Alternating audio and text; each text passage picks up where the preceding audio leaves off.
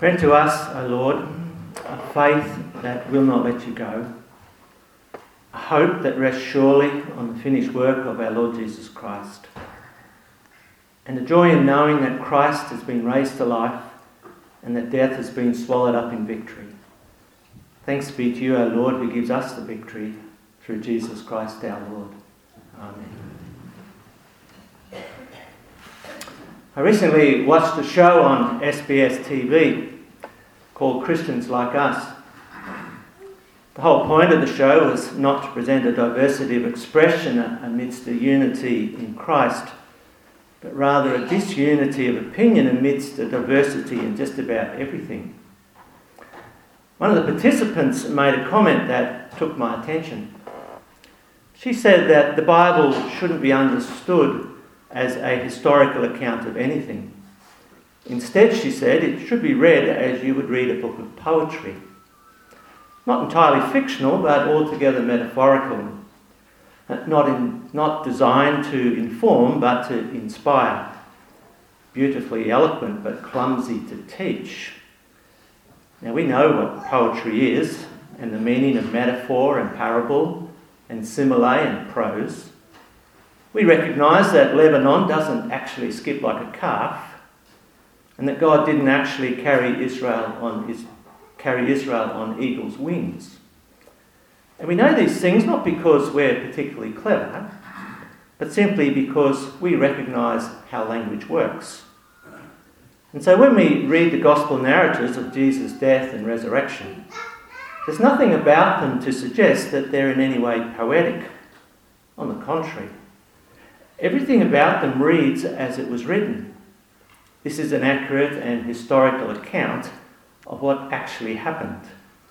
You could only think otherwise if you hadn't actually read the Gospels, let alone the Bible. For what's clear is that the Gospels are not written in the genre of religious myth, offering clues to the potentiality of human life. In the Gospels, we read of real people with real names. There's Peter and John and Mary Magdalene, and they're running, they're speaking, they're weeping and embracing. John's account of the resurrection doesn't happen once upon a time, but on the first day of the week in the year AD 33. And it doesn't happen in a magical mystery land far, far away.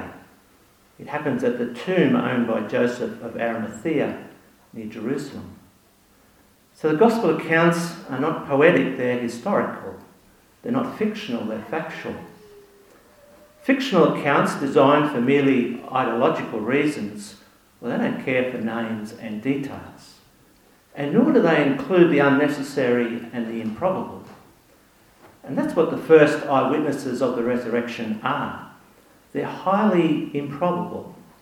You see, they're all women.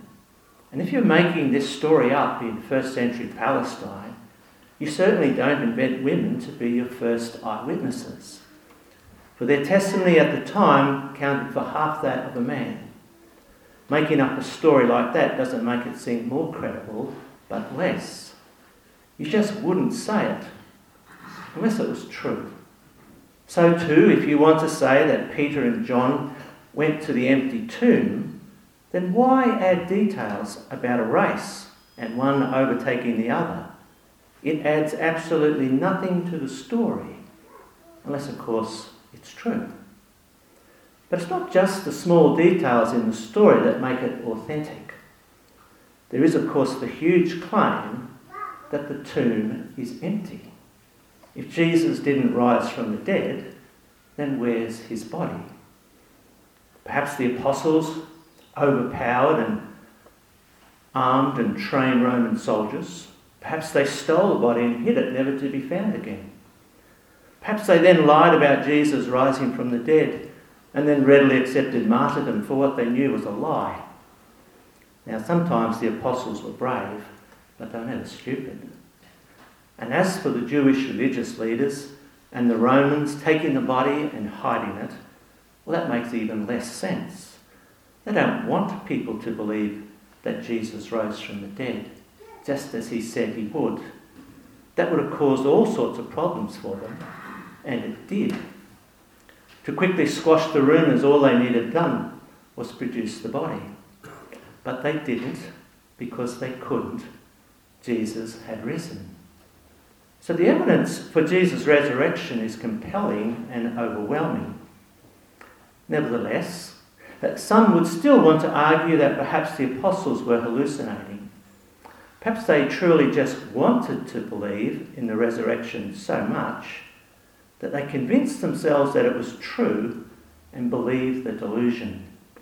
Now, for this to be a reason to doubt the resurrection accounts, we would need to assume that all of them were simultaneously deluded, as well as hundreds of others who had seen Jesus, and that someone who looked and talked like Jesus, had the same crucifixion wounds as Jesus, would have breakfast with them on the beach. And then this impostor would then have to keep up the charade for 40 days and then fake an ascension into heaven right before their very eyes. Seems to me that to hold to such a position, you would really have to want to disbelieve the resurrection despite all the evidence. And if self-delusion seems like a sad way to avoid the reality of the resurrection, perhaps worse than that is the denial of the resurrection that claims to be self-aware and super-spiritual. Whether or not Christ's body left the tomb, they say, well, it doesn't really matter. What matters, they say, is that if you believe that Christ has risen, then he has risen in your heart. What matters is faith itself rather than any claim to truth, albeit physical, historical, and verifiable. Such an account of the resurrection, however, is not sad, it's sinister. And it's sinister because it claims to be Christian and all the while denies the very foundation of the Christian faith. As the Apostle Paul says, if Christ has not been raised, our preaching is useless and your faith is futile because we're still in our sins. If Christ's Spirit supposedly rises in our hearts, but his body remains in the grave, then so too shall our body remain in the grave. We shall have a false hope that can only be for this life. So of all people, we are most to be pitied. It makes more sense and is intellectually more honest to deny the possibility of the resurrection than to spiritualize and self-focus on what is clearly meant to be physical and Christ-focused. As Christians, what's important about our faith is not the intensity or the quality of our belief, as if what we believe doesn't really matter, as long as we're sincere and well-meaning. Christian faith, in one important sense, is not a religious claim, but a historical claim. It's an objective claim about the life, death, and resurrection of the Lord Jesus Christ. We believe and we trust Jesus because he rose from the dead. In some ways, we're like the Apostle John. Have a look at verse 8. He's the other disciple that goes into the tomb after Peter. He sees the grave closed and the empty tomb, and he believes. And like John, we also believe, not because we've seen the risen Christ, we haven't. We believe because the evidence of the empty tomb is compelling and overwhelming. It's not the end of our faith, but the beginning. It's the beginning of a faith that needs to grow. It's not a faith that believes because it understands. It's a faith that begins to understand because it believes. As John says in verse 9, though they saw and believed, they still did not understand from Scripture that Jesus had to rise from the dead. That came later when they went back to God's Word and read it again in the light of the resurrection. And that's what resurrection does. It changes everything. Not sure if Jesus is the Son of God, Well, the resurrection confirms it.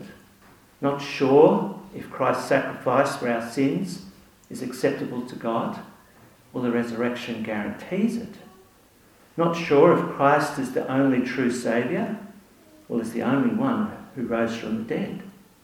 Not sure if death shall be destroyed and life shall be eternal? Well, the resurrection makes it an absolute certainty. If we have died with him, then we shall certainly also live with him. And living with Christ Jesus is not just about an eternal life with him sometime in the future. The resurrection has implications that are transforming in the present. And that's the experience of all who have trusted the risen Christ. That's the experience of all who have looked to him for mercy and grace and the forgiveness of sins. And that's Mary Magdalene's experience as well. Have a look at verse 11. Mary's outside the tomb and she's weeping.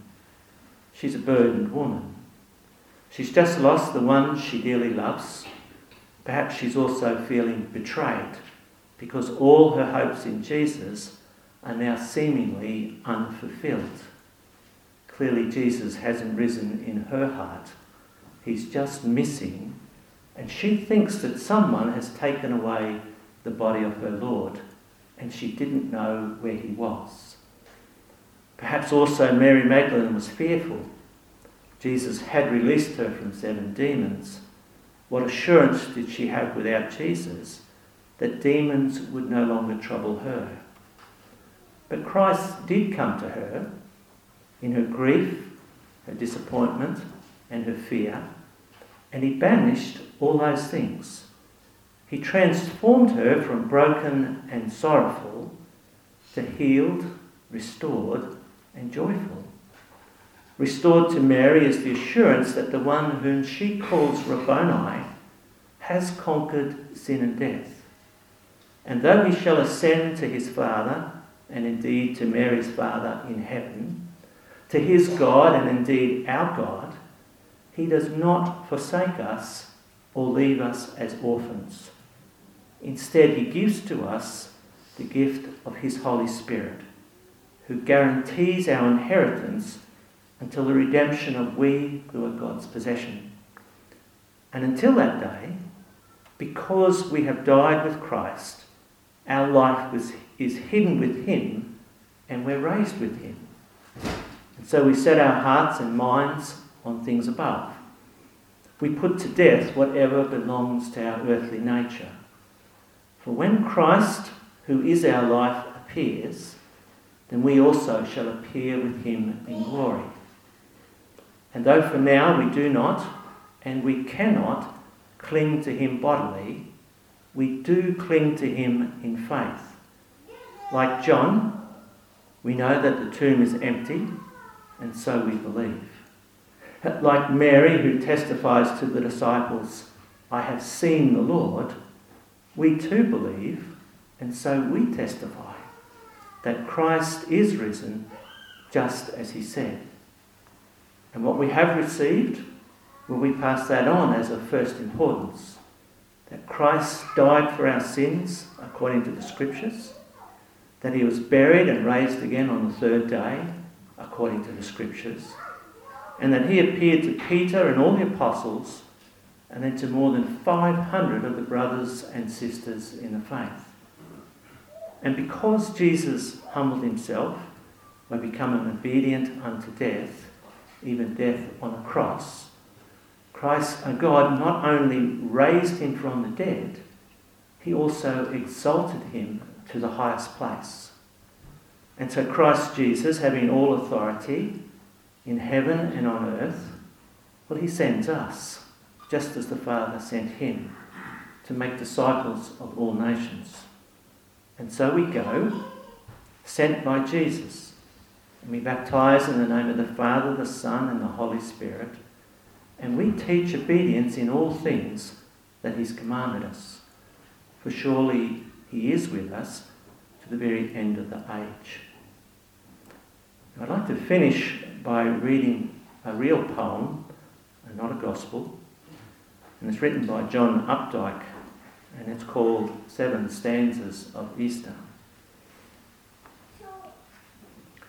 Make no mistake, if he rose at all, it was as his body. If the cell's dissolution did not reverse, the molecules reknit, the amino acids rekindled, the church will fall. It was not as the flowers, each soft spring recurrent. It was not as his spirit in the mouths of fuddled eyes of the 11 apostles. It was as his flesh, ours. The same hinged thumbs and toes, the same veiled heart that pierced, died, withered, paused, and then regathered out of enduring might, new strength to enclose. Let us not mock with metaphor, analogy, sidestepping transcendence, making of the event a parable, a sign painted in the faded credulity of earlier ages. Let us walk through the door. The stone is rolled back, not papier-mâché, not a stone in a story, but the vast rock of materiality that in the slow grinding of time will eclipse for each of us the wide light of day.